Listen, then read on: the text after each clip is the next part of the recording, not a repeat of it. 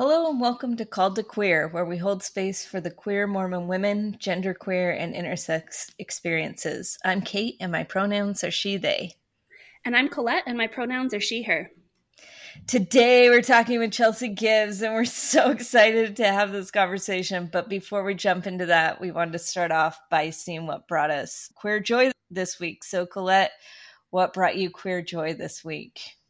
Yesterday, I went up to this picnic area in the mountains. Bergen from Womb Circle and Channing from Faithful Feminists created this thing called Nourishing Kin Circle. And this particular one was to celebrate Beltane.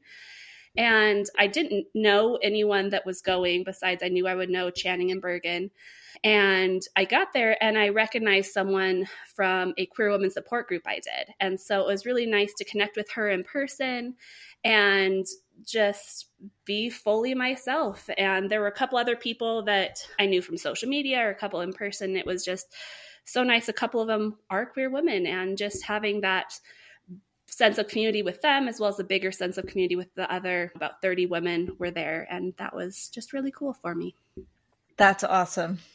I have to insert right now that I was considering seeing all of that stuff on social media to be my queer joy for today, but I'm not going to do that now. Sorry. No, you were actually there. That sounds amazing. It sounds like it was really cool. I messaged Channing and Bergen after, and I was like, I really felt like I was leaving sacred ground when I left that picnic ground. Like, it was really neat. I was thinking, I'm like, what's a more feminist analogy? But I was just thinking, it's like how Moses must have felt coming down from Mount Sinai after talking to the burning bush and being like, oh, now I have to deal with like real world crap and all these people's problems. Like, it was really good. Yeah, that sounds amazing. What about you, Kate? What was your queer joy? So I actually have had so much queer joy this week, so much queer joy. I'm just getting to a place where this sounds, I don't know how it's going to come across, but just being by myself has just been more and more easy and relaxed, that I don't need as much outside validation for really much of anything. And that's like a new point for me. And I know that I've shared this as my queer joy for a while now, that it's just new and exciting.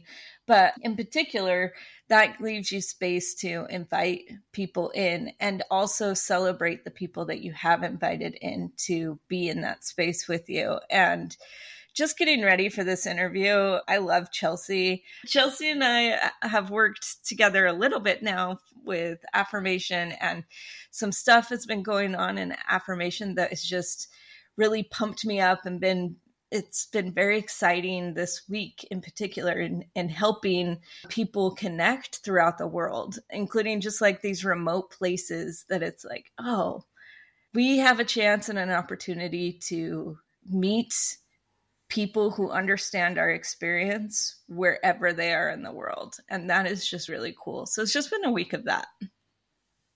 I'm here for you like every week. If you want to talk about your queer joy of being more at home with yourself, I am so here for it. That is amazing. And I'm really excited for this conversation with Chelsea as well. Thank you. All right. So Chelsea. Yes. My queer joy this week, kind of actually related to what you were talking about, Kate, with connecting to people around the globe through your queerness. I recently joined a Discord server with a group of queer Marvel women fans from around the world. Oh, that's awesome. Including your neck of the woods, Kate, where you currently are. And we'll just be on these like hours long calls and like streaming movies together and sharing work. And I realized it's the first group of queer women I've been friends with since I came out who had no ties to Mormonism whatsoever. And I love my queer Mormon community so much. There's no replacing that ever. But there was something so exciting to me about realizing I don't have to like be really precious about my language or stuff like that, or how overtly lusty I may. I don't know. It's just like there's no like I'm not having to rein myself in as much as I feel like I have to sometimes in Mormon spaces, and that's been really freeing and helped me realize things I didn't even know were inside me.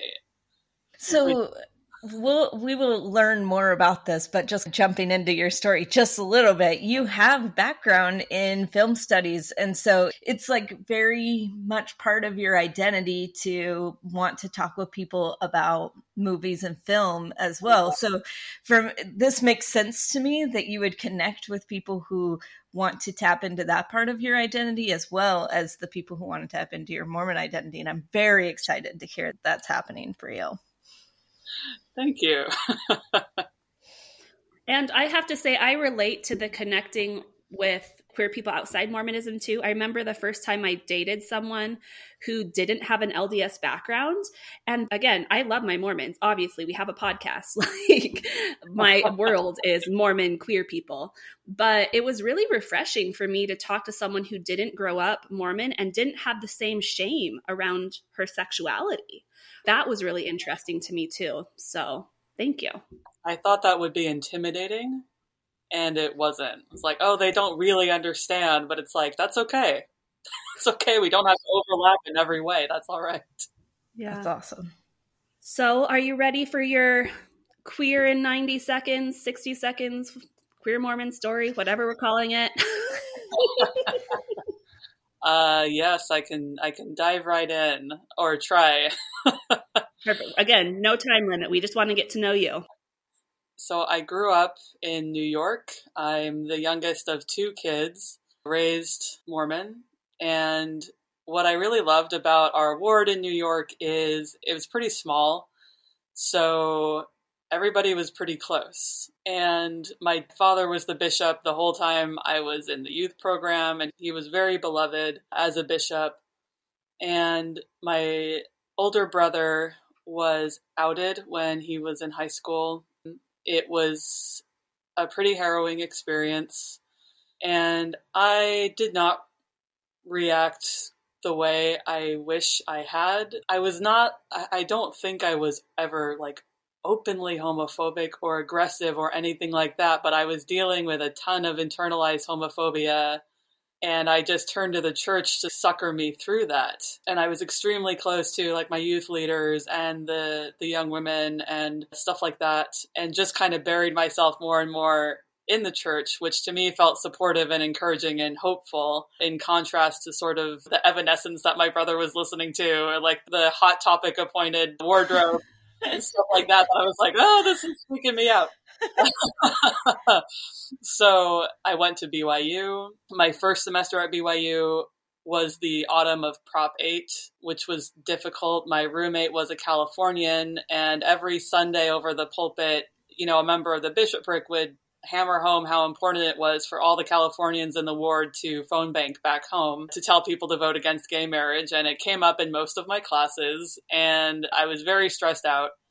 And if I ever talked about it, which was not a lot because I was afraid of being pegged as too sympathetic or something, I kind of propped myself up behind the shield of my gay brother and just being like, I'm sad because of my brother, definitely not because of me. Although that was certainly true. Like, I was really hurt and confused for my brother, but I just kind of suppressed any crushes that I had.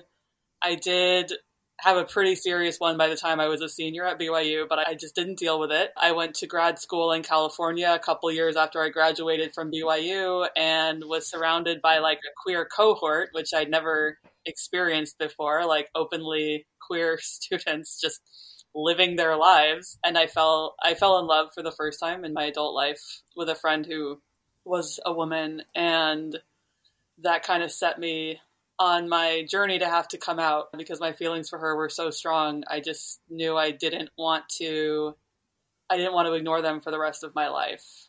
I saw Frozen, and that made me want to let go.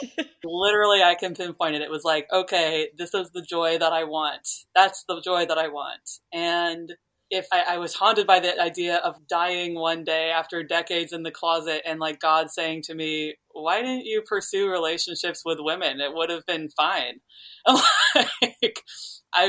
The thought of that made me question so much. And I slowly, step by step, foot by foot, started inching out of the closet, but I came out of it on the other side, openly, proudly, happily. But that's not, you have a lot more to tell, but maybe we can dive into how you came back to BYU because that wasn't the end of your BYU experience. That's true. I graduated with my master's, and I had an incredible faculty behind me at BYU in the theater media arts department. So they were pretty chill. And my mentor there really wanted me to come take her place on the staff. She was waiting for me to get my PhD. And after I'd gotten my master's, she and another professor said, hey, why don't you come teach here for the summer and, get that experience. So I leapt at the opportunity, albeit with some reservations, because by that point I was partially out. I was like 1 foot in the closet, one out. I got ecclesiastical endorsement from my YSA bishop by being very open with him. And at that point I had not dated or really been in a relationship. So I hadn't, quote unquote, done anything to warrant getting in trouble, I guess, with the church. So I was able to teach there, and I lasted just that one summer semester and had a great time in some ways. But that was the summer that same-sex marriage was legalized here, and I didn't feel like I could celebrate it. I was like, what if one of my students looks me up on Facebook or something and sees me being supportive and reports me, And I realized I would have to dodge that my whole life if I taught here. I would have to lie, and I don't want to do that. I don't want to lie to keep this job. And I also don't want to have to censor myself on social media or whatever else. I just want to be able to be me. And at the end of that semester, my mentor asked me, she was checking in how's it going? Do you think this is going to work? It seems like it's a good class. And I said, I really wish I could stay. And she was very concerned, it's just is something wrong? Are you having trouble with the church? And I said, I don't think I'm straight. And her reaction at first was, oh. She was very happy for me to have come to this realization, but then realized the reality meant I wouldn't be able to be there. And that took a very long time for me to get over, that realization of this is a job being offered to me almost on a silver platter, and I can't take it. I can't take it. And I think there's an opportunity cost every time you come out. You don't always know what that's going to be. For me, it was this job, and it can be much, more dramatic and much worse, but it's a shame because I think that faculty wouldn't have cared, and they would have embraced me and supported me. But at the end of the day, they don't make the rules. Yeah, I think you're getting at a part of the BYU story that's really challenging and difficult, is that there are people who want to support, there are people who want to make changes, and those people have a certain amount of power, but then they ultimately don't have all of the power. And that's really hard. Can I just share the first time I ever saw you and met you? So I don't mean to hijack your time or anything, but I think because your story, you spoke about this story in particular, BYU, and it had a big impact on me. I was living in Southern California. We were both living in Southern California. For that brief moment that we overlapped there for just a little bit, I showed up at an affirmation conference. I didn't know anything about affirmation. I didn't know where to go to find my people. I just knew I needed to find queer Mormons, that I was in a bad place and I needed to find queer Mormons. And it just so happened that Affirmation was organizing this conference in Southern California, or the LA chapter. And I showed up not knowing anybody, not knowing a soul. I had to register and pay on site. I didn't know what I was doing at all. And I sat down, and this person gets up and tells this amazing story about her coming out and about BYU. And just, you were so confident in that story for somebody who was brand new, who needed a friend, who needed to see themselves in somebody else. That was you for me. I can't remember if you spoke right before or right after Tom Christofferson, but both of those talks to me were just home. It was I found home. So Chelsea, you've just had an incredible impact on me, and I'm very grateful for that. I'm very grateful for that moment and for the opportunity to talk about how difficult BYU was for you. Oh my gosh, that's incredibly sweet of you to say. Thank you. I don't know if I even knew you were at that conference. I think I just remember meeting you at the smaller get-togethers there, but that kind of made me think of the fact that I wanted to thank you both for starting this podcast, because I remember when I was first looking out into trying to come out and finding queer Mormon stories, as I'm sure you're well aware, is like 98% of those stories are cis gay men, and then the rest are like from allies. Like I would get all excited clicking on a thumbnail of a woman's story, and then she's like, my gay brother, blah, blah, blah. And I'm like, none of you are gay? Come on, because again, I know it's come up on this podcast, because the church is so gendered, our experiences are unique. And it was so helpful and gratifying for me every time I found somebody in the queer Mormon community who was like me. And so it's just so valuable and wonderful what you're doing. So thank you for letting me step in for a minute. It's really cool how this community just perpetuates itself, helps one another, encourages one another. It's also, there's actually like a big BYU film scene queer people group of y'all, right? Isn't there? I'm sure there probably is. I know there was a couple years ago, there were those kids who made like a documentary about being gay at BYU. Like my window of time, Colette, we may have overlapped somewhere. Gay life at BYU was really underground. Like the honor code had changed the year before I went to be that like you could say you were gay as long as you didn't quote unquote act on it.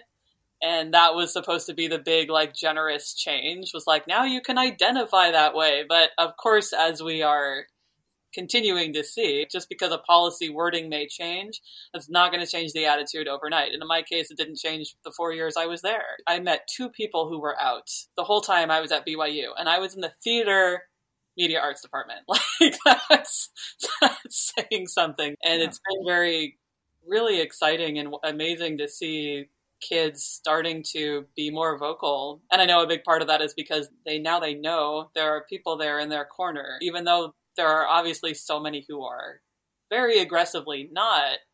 It makes such a difference just to know for sure there are people there who will have your back. That's something I could not envision at all while I was there. Yeah.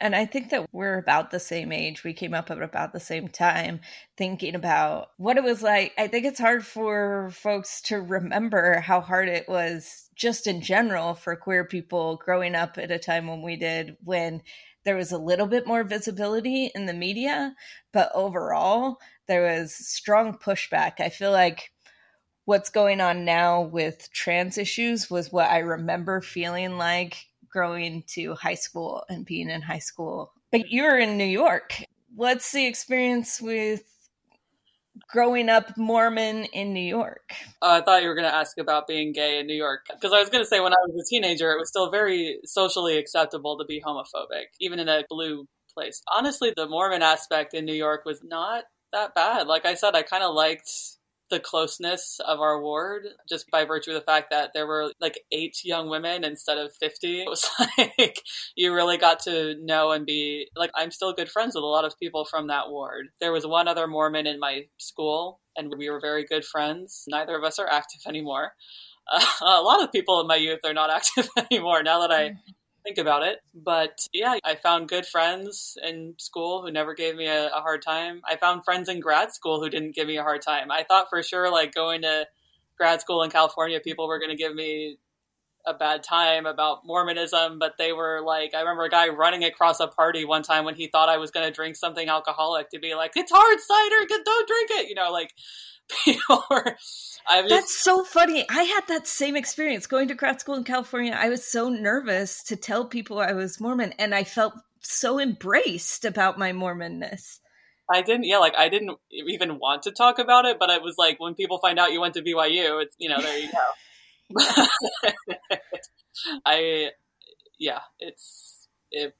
It's what I know. It was 6 a.m. seminary, all that good stuff. So just continuing your story, Kate knows you way better than I do, so I'm just getting to know you along with the listeners. So after you had to turn down that job at BYU, what happened for you next? I kind of just spun my wheels in LA for a while. I don't want to say I was traumatized, because that's a very dramatic word, but I loved being an educator and I loved teaching, but just the pain of having to not be able to do that thing I really wanted to do in the place where I really felt I could make a difference. I was just like, I can't do this. I don't want to teach anywhere. I don't want to get that PhD. And I wound up ultimately working for a film archive, which I do really like. But yeah, it was really rough. And it was a long period of being like, am I feeling too sorry for myself, and just building frustration. And that's when I especially kind of really started to throw myself into affirmation and finding other people who could relate to what I was going through and figuring that out. And it was around that same time that I really got my heart broken. This friend that I had fallen for, who she was not LDS, she is currently also still a Baptist, and ultimately told me I'm not gay. I was never gay. I prayed and God took away these feelings. So that was Wow. Yeah, that was really hard. And it was kind of this bad couple of years of trying to get over their having to leave BYU and then having to get over this first, really serious love and I understand her need to do what she did, but it still really hurts. And I tried to go on dates and stuff and I just couldn't get over her. And the other problem was realizing like the church I had no vocabulary for even asking girls out and no physical vocabulary for figuring out what do I want? What am I like? Colette, in your episode, you talked about demisexuality, and that's something that really resonates with me as well. And I had a really good queer Mormon friend in LA. We came out at the same time, and he ultimately got very much into like the club scene and all that, which is, that's fine. That's what he liked and wanted to do. But he was getting the impression that because I wasn't doing those things, I must have still been holding on to some sort of religious repression or something.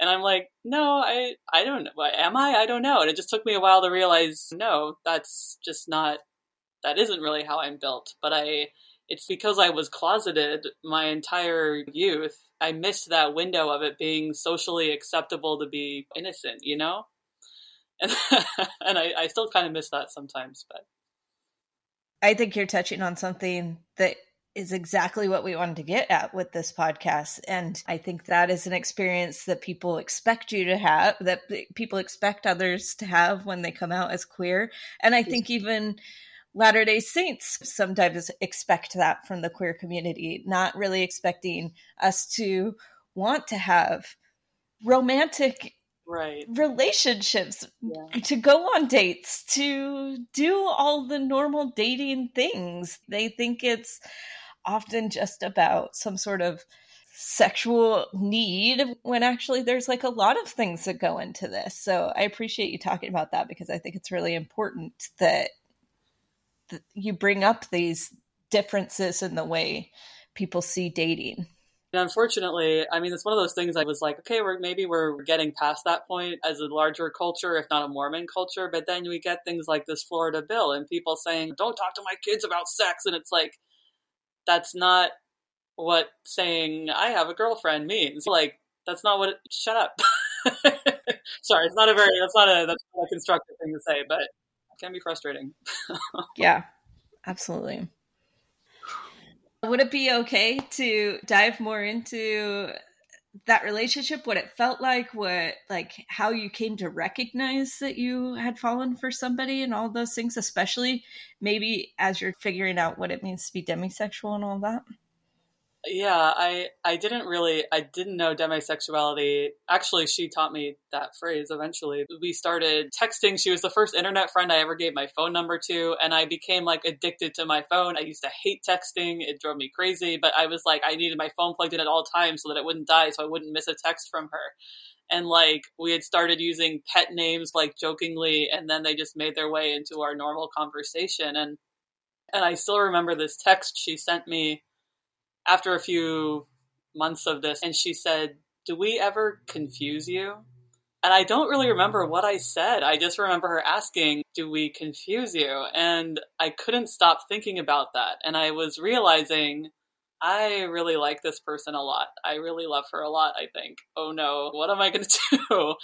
And I was just determined not to think about it. I was determined not to share it or speak about it, even as this relationship had progressed to like when I was starting grad school.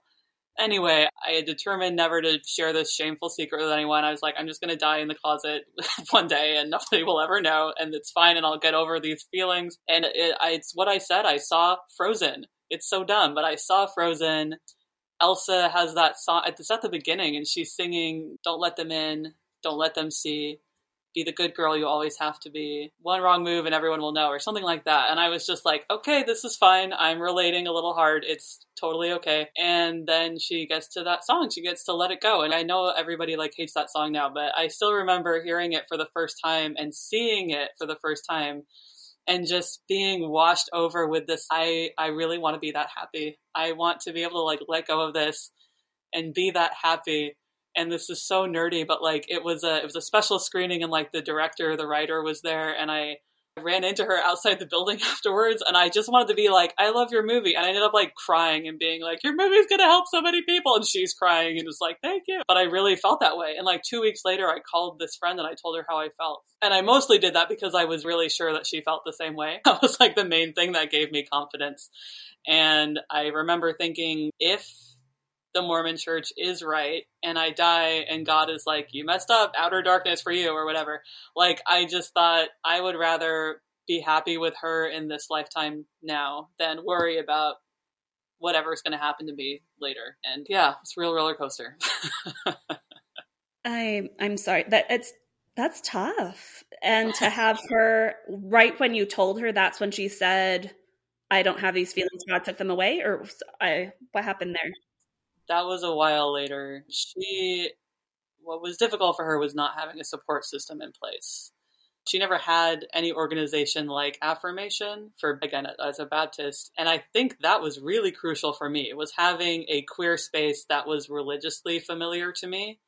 She never had something like that to feel comfortable in. And she had a lot of concerns about her family's reaction to things, because her family is everything to her. Like I think almost felt betrayed when I said like I had a gay brother, that my family was fine with, because she's like, well, okay, so then I don't have that. And so it was kind of a rocky, weird, tenuous time. But I remember the first time I actually met her in person. That's the crazy thing. Like I said all this to her before we had ever even met. That's the gayest thing ever, I know. But like, way to hit the stereotype. Wait, can we pause there? Because I think there might be people who are listening that don't know this stereotype, that don't recognize that often women and people who are assigned female at birth fall in love with people and don't recognize it until they're in the midst of being in love with somebody. This is a trope because it happens. So it's a really important part of the story to say, I hadn't even met her yet. Yeah, because we're socialized to be more, like it's more quote unquote normal for us to be friendly and intimate with each other in ways that, like, say it's not considered acceptable for cis men to be, right? So we have that. But just talking to her on the phone for hours, which again, I never did with anybody, like even my best friends, I'm like, okay, it's been an hour, we can be done now. But like with her, it's no, I just want to tell you literally everything about my life, and I want to hear literally everything about your entire life. Yeah.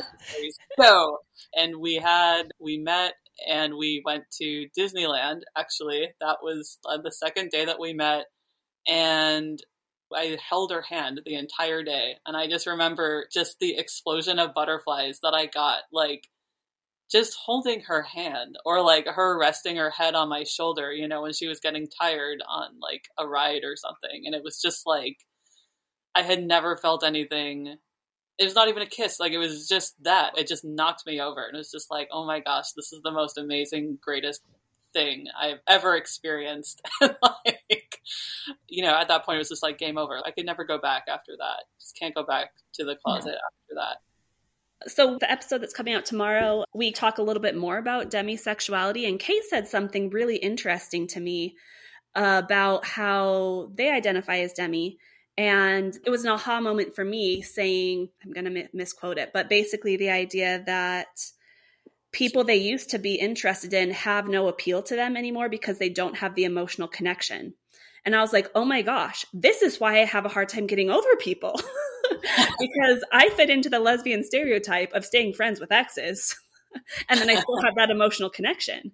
And so what was that identifying as demi? I don't know if that kind of resonates with you as well, but the having this really intense emotional connection and friendship, pseudo relationship, and then, or pseudo romantic relationship. And then what? Like, how do you work through that? How do you get over something like that? And I totally get if this is too personal.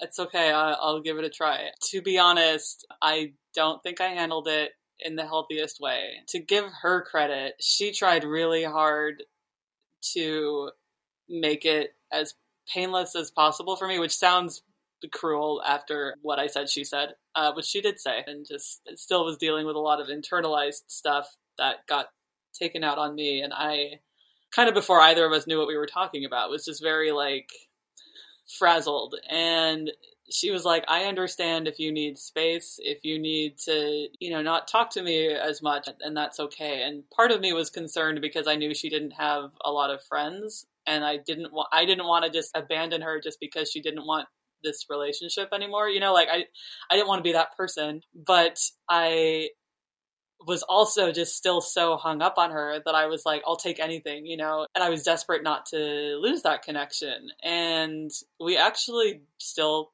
talk. We are still friends, but I really wish I had listened to her advice to be like, it's okay to step away for a minute. Like, I thought she was just trying to be selfless, but she was also looking out for me. And I wish I had listened to her. I think it would have helped me. It would have spared me a lot of time spent mourning, because I was still, it made that like tenuousness stretch out longer than it needed to, because I was trying so hard to make something work. But yeah, it was messy. You talked about not having the language or vocabulary or the ability to think about how to date somebody. You also don't have the language and ability to figure out how to go through a breakup with somebody, especially when people aren't able to be out to everyone, whether you're able to be out to everybody, whether she's able to be out to everybody. That adds such a complicated layer to that we don't know how to deal with a breakup. That's so true. Yeah, I don't really see it represented a lot. What I do see a lot, or I saw it a lot in older kind of lesbian movies, was this big dramatic, come out of the closet or I'm breaking up with you, which I hate. I'm like, I don't do that, like, Agreed. Because there are nicer ways to have that conversation of just being like, we're in two different places maybe, or something like that. But I'm really sympathetic to people who are trapped and feel like they can't be out or come out, and that it's not something to be ashamed of. It's, as long as you're being honest with yourself, I think is the most important thing. Be honest with yourself. I did feel very hurt when she said she successfully prayed away the gay, which is not the phrase that she used. She actually said she didn't like that phrase because it sounded dismissive of God's power. That was kind of the first time I was really like, I don't think I want to believe in God anymore if you think he did this. Because I had been working really hard to keep that spiritual part of me alive, and I liked talking to her about it until I really didn't anymore. She accused me of lying about being a Christian when she found out I was Mormon. The only reason I had not spoken about being Mormon online was because I was at the time afraid of this account being tied back to me personally. So I was just like, that's one more little like obfuscation I can put up, is to say I'm a Christian. But I was totally blindsided by her accusing me of lying about that. I was like, I talked about Jesus to you constantly. How can you say I'm not a Christian? But yeah, that was another tough part of that conversation, was just, I don't want to believe in this God if this is what you really think he would do. That's really interesting, because it sounds like what you're talking about is you have this queer conversation layer that you have to communicate through and try to work through. But then you also have a mixed faith relationship where you're trying to work out what that means for the both of you. And neither one of those things is easy to deal with. And it comes with a lot of complicated conversations. Yes, it does. It did. Definitely did. Changing topics a little bit, you talk about the importance of Let It Go as part of your queer journey. I think Into the Unknown from Frozen 2 is another queer anthem. With your background in film, media, theater, that sort of stuff. I'd love to just hear a discussion of some of these queer songs, themes, movies that have resonated with you, whether they were actually meant to be queer or not. I think this could be a really fun discussion. Oh my gosh, Colette, there's so many. So before you get into this, Chelsea, I do have to say that I have sat through Chelsea's amazing 5-minute TED Talk on queer movies, and I highly recommend it to everybody. Wait, is there an official TED Talk? There needs to be one. Can we make this that? Oh my goodness, where are my notes? No, the first thing that came to mind was She-Ra and the Princesses of Power, which I think probably a lot of people didn't watch because a lot of adults probably didn't watch because it's a cartoon, but it's canonically very queer and also layered with religious symbolism and symbolism of religious trauma, which I was really not expecting. But it's an incredibly poignantly written show by a queer showrunner, so they really know what they're doing. They're really layering in so much, and it can be enjoyed by children and adults, and you get to see women kiss and like openly have crushes on each other and all of these things. And I remember watching it with my brother, like telling him how good and how gay it was, and he kept being surprised because he thought it was going to just be like subtext, and every time something actually gay would happen, he'd be like, what like, this is real. I was like, I know, it's really happening, it's so exciting. What year is that? That was it just ended in 2020. I think it was 2018 to 2020 on Netflix. Definitely worth a watch. Very fun, very gay, and delightful. Fried Green Tomatoes, is another one. It's probably the only film history class at any university that has shown Fried Green Tomatoes, but I knew I couldn't rock the boat too much at BYU by showing something like super overtly gay, so I shared Fried Green Tomatoes, which is a classic example of queer subtext. Like, we have a novel with a explicitly lesbian relationship, which in order to be made into a successful mainstream Hollywood movie in the early 90s, you kind of like peel back just enough of that.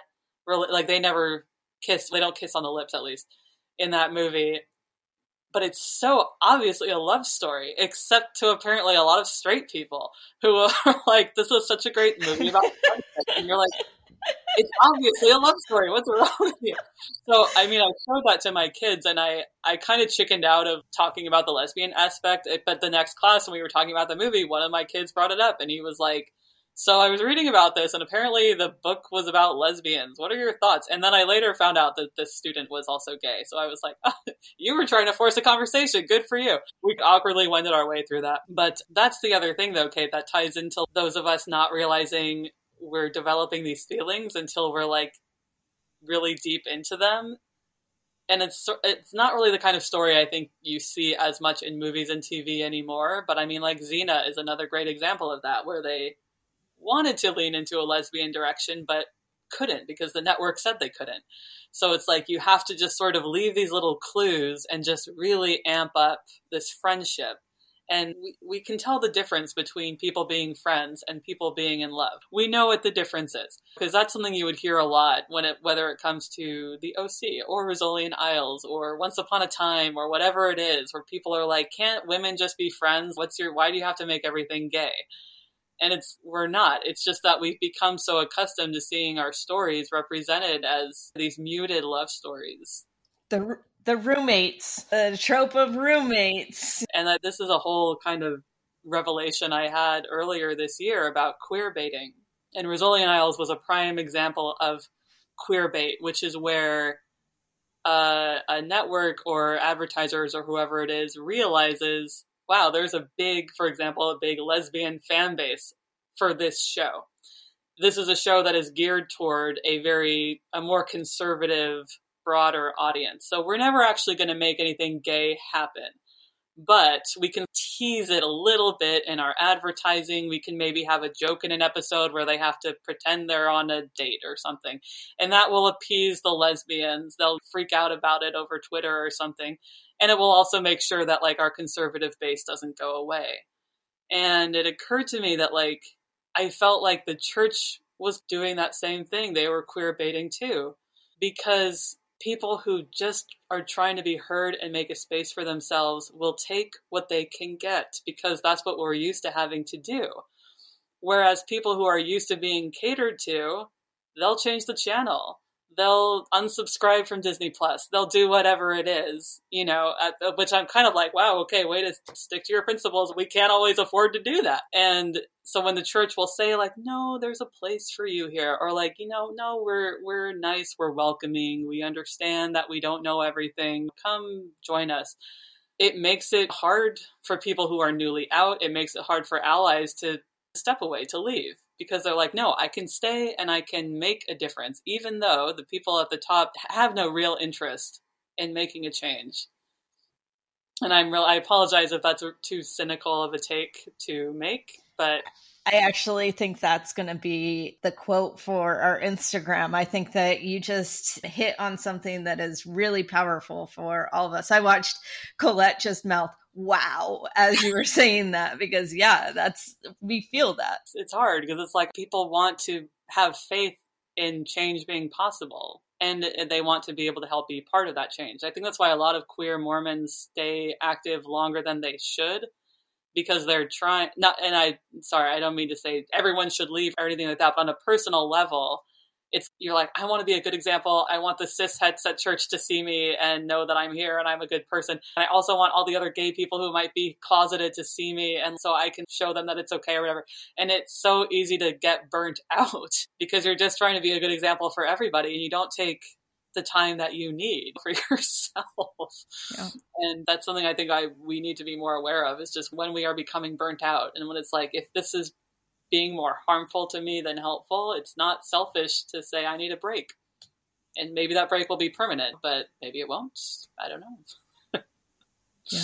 Yeah, here's the therapist part of me coming out saying, yeah, take care of your mental health. Do what you need to do. There's no shame. And as I like to remind people, I remember I had a mind-blowing moment once when my therapist was like, you can change your mind. And I was like, what?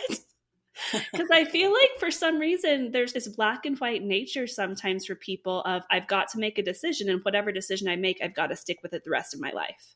Yes. But you can make the decision to step away now and come back later. You can stay now and leave later. You can do any random combination of whatever.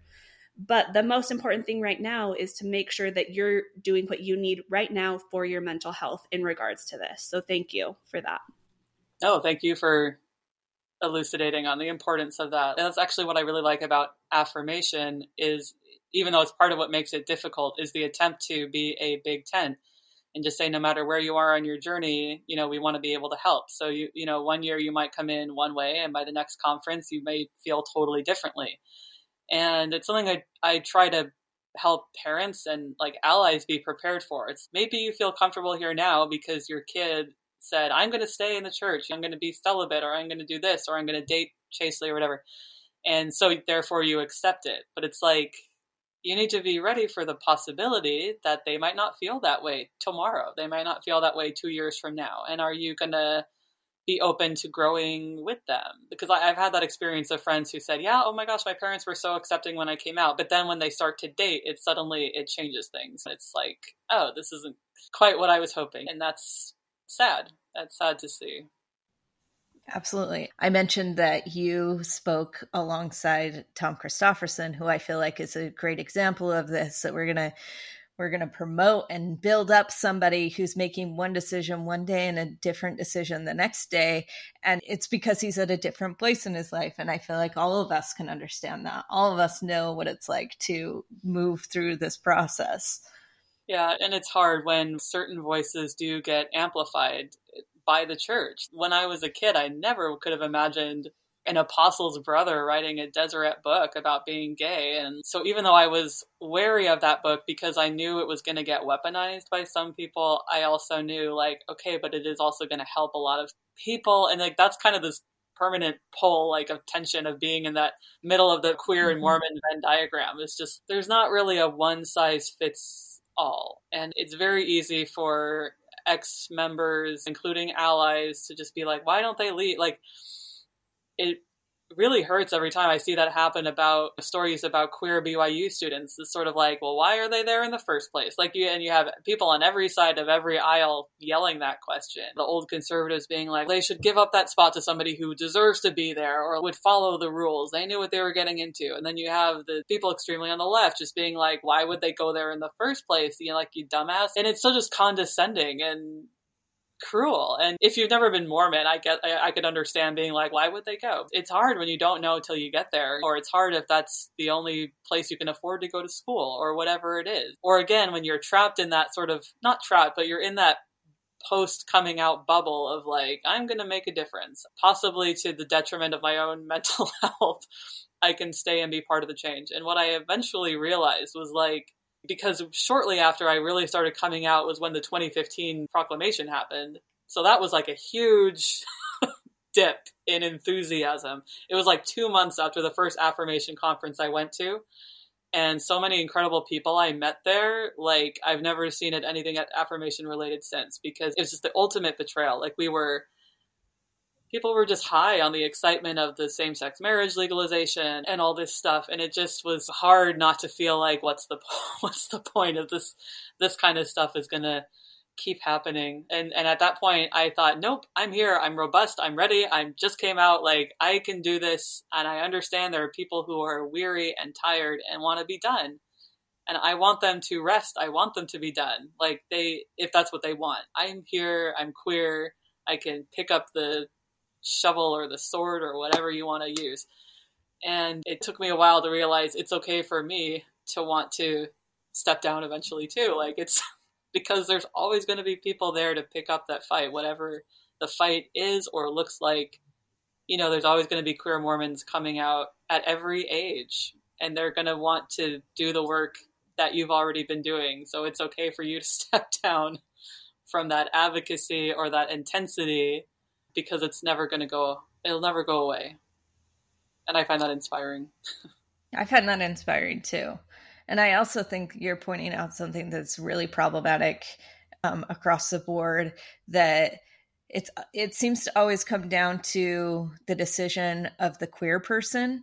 Like, why are you doing this? Why don't you make a different choice? And not on the system or the larger institution to say, I'm sorry that the institution or the church or whatever it is making it impossible for you to make a choice that makes you happy. This is a concern that I have, that so often that blame is put on the queer person that's just in an impossible situation. It's very victim blaming. But you just reminded me of something, Colette. This is not a queer movie, unfortunately, to talk about, but it was an experience I had where I was watching a movie, not anticipating it to trigger thoughts of this at all, and it did, which was Promising Young Woman, which came out a couple of years ago, which is about rape culture and more largely asks about, what does accountability look like? What does forgiveness look like? How do we reconcile all of these things? And I think, and Mormonism and queerness was on my mind because the night before I had a phone call with an old bishop of mine, and he asked me, if the church tomorrow said gay marriage was okay, do you think gay people would come back to the church? And he was honestly just curious. Like, he wasn't trying to get a certain answer out of me. And I said, no. People who maybe are very newly out, or people who are still really devout, some would, but by and large, no, because two things would have to happen that will never happen. The leaders of the church need to acknowledge the pain and the suffering that they caused, and they need to repent publicly for it. Because without that, you don't get any closure. And it's hard to forgive when there's no closure. And it's impossible to come back. And this movie was kind of all about that, of the excuses that people will make, anything to deflect blame or self-reflection, which just brought to mind these ideas of Mormons or bishops or whomever being like, no, you're welcome here. It's okay. Just don't be too gay or whatever. And this bishop was the reason why my relationship with the church was never really corrosive, because he had been supportive of me when I came out. And I was like, that's important. Not everybody has that. A lot of people don't have that. But it was like that, those initial reactions are so critical. And I don't think people always realize the power they have in how they react to things, or even how they apologize or acknowledge, instead of turning it around and being like, why are you there? Why are you here? Why are you making that decision? It's like, do some self-reflection. It's uncomfortable. Nobody likes to realize they've been a prejudiced or whatever it is, but how are we going to grow if we don't acknowledge those uncomfortable things? A lot of really good stuff. Thank you. I'm just sitting here soaking it in. Well, can we talk like where you're at now? Because you're in New York, you're back in this area where you grew up, and I know that you've gone to your ward house before. What is that bringing up for you? I wish I would love to go a little more often.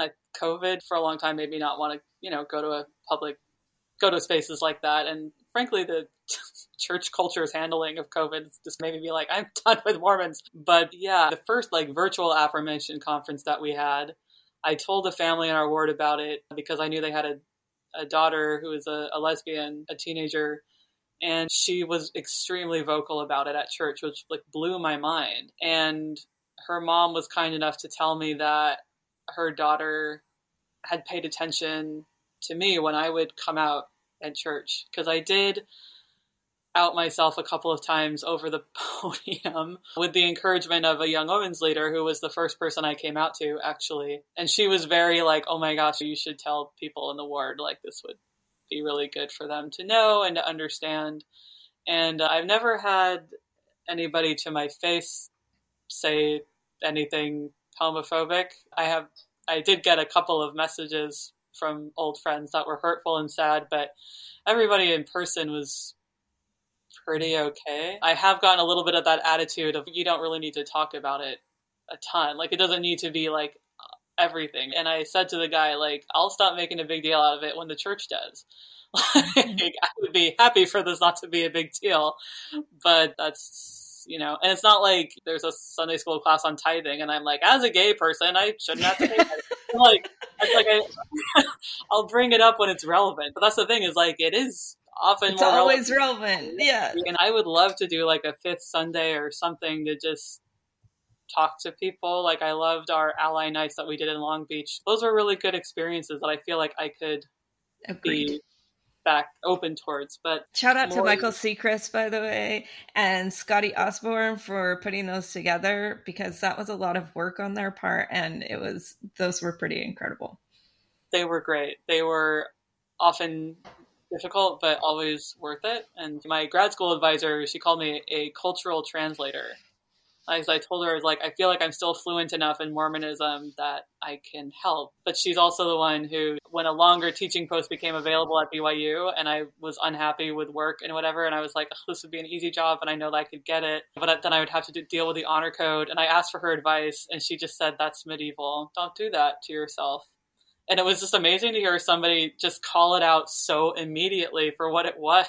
I was like, no, that is kind of messed up. I don't need to subject myself to that, so I won't. So it's been really great to finally start a new job here and like be able to just openly be queer and not have it be a big deal. Like, it's really not be able to talk to coworkers just casually, like, oh, and like, including older ones. And I don't have to worry. Like, I mean, I don't know, maybe I work with some homophobes, I don't know, but like, it's not like my preoccupying thought, and I can just be casually, openly myself, and it's just nice. And I hate that Bednar talk where he's like, people choose to be offended, because I don't get offended anymore. I'm like, I get pissed off. Like, that's and you're gonna have to deal with me sounding off about it, because there's a difference. And the ally nights were a great example of this, where like straight people who wanted to, and cis people who wanted to get to know more about kind of the queer Mormon experience would just come and listen and ask questions. And Michael, who organized them, was sensitive to the fact that there are a lot of queer people who wouldn't want to be in spaces like that because it's prioritizing kind of the feelings of these other people. But, and that's why it got hard sometimes, because really insensitive things would be said or asked. But I realized, for the most part, like, these are good faith questions. Mm-hmm. And I can tell the difference between somebody trying to pick a fight with me and somebody who just genuinely doesn't know and is trying to learn more. So I really relish those opportunities when I'm in a place to be able to have that. And I also relish being sound enough of mind now to be like, I don't want to deal with that right now. I'm just not going to, I'm going to let somebody else deal with this problem. I can let somebody else answer that question because I don't have to. Yep. It's very freeing. Yep. Well, is there anything else that you wanted to talk about or that we haven't asked you that we should have? Oh my gosh, I've already talked your ears off. I will just share one quote, because when I had my first coming out experience, or my first experience coming out to at least a religious leader, this bishop of my home ward who I had known forever, he was very considerate and he mostly listened instead of talked at me and acknowledged that the church was not maybe going to be the healthiest place for me to be. But he said, our ward will always be happy to have you here. And I hope that no matter where you decide to go in life, I hope that the church can be a source of comfort or help in some way. Unfortunately, it's usually not anymore, but it was a very gracious attempt to help me try to find the baby in the bathwater and not throw it all out. And the most beautiful baby I can think of from all that is Chieko Okazaki, who I only came to know through the queer community. I had never heard of her until like affirmation. And Sister Okazaki is one of those people who is just like, oh my gosh, if she could have been the prophet, like imagine how different the church would be. But I just always love to share this quote of hers that really touched me and resonated with me deeply, where she said, part of our spiritual independence is simply shaking off wrongful messages about who we are. We get them from people who don't know us, but who judge us, from people who restrict us from being who we are. And that's kind of part of the hard journey of coming out as queer in the church. It's just like you are filled with these notions from as soon as you can think. Like you are pumped in, and especially people our age and older, it's not just the church, it's the culture at large, filling you with these wrongful messages about how you should be, who you should love, how you should love, what that love should manifest itself as. And it just restricts you. And like we have compounded years of that, of having these notions programmed into us about how we don't fit or how we're wrong or how we're evil just for having these feelings we didn't even ask for. And so that shaking off those wrongful messages is hard and it takes a lot of time. And it can be really scary at the outset, really, really intimidating. But it has absolutely been the biggest blessing of my life. And I look at myself in the closet and it just feels like a lifetime ago. And I've had people, and Kate, apparently you are one of them, like people who were like, oh my gosh, you're so confident and you're so out. And like, I had a couple of friends tell me, like, you know, I'm never going to be like that. And I just think I used to be just like that. I used to see these people sharing their stories and thinking, oh my gosh, like I'll never be that confident. I'll never be able to be that out. And you know, it takes some of us longer than others for various reasons, but I'm a big proponent of if you can see it, you can be it. And it might not be as fast as we'd like, but hang in there. And that's part of why I'm just so grateful for this, again, this podcast that you guys are putting out and the transcripts that you put out, because this would have been absolutely a life-changing thing for me a few years ago, and I know it's changing lives for people right now. Absolutely, all wherever your listeners are, all over the world, like this is life-saving, life-changing work that you are doing, and I'm so grateful to have had the chance to come talk to you guys. Wow, Chelsea. And we're grateful for you for being willing to come on and share this. Sure, we host the podcast, but it's our guests that bring the magic. So thank you so much. Oh my goodness. And what a great note to end on. Everyone should go read and get to know Chieko a little bit more. I wish I had been older when she was actually saying things instead of going back and reading her words now that she's passed. But so like that's the gospel I can get behind. Absolutely. Absolutely. Beautiful stuff. I have 6 of her books still. Love it. Anyway. Thank you both. Thank you, Chelsea. Thank you for being open and honest with us and showing us. I think that you've shown a path, you've paved a way to figure out how to navigate this space of in-betweenness. I think this has been an hour of figuring out how to navigate that in a really healthy way. So thank you for modeling that for us. Oh my goodness. That's very kind of you to say.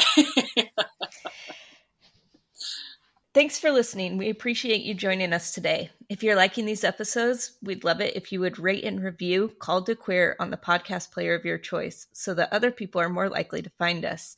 We'd also love it if you would share our podcast with a friend who could benefit from hearing these stories. If you want to contact us, you can reach us at hello@calledtoqueer.com. You can follow us on Facebook and Instagram at Called to Queer. See you next time.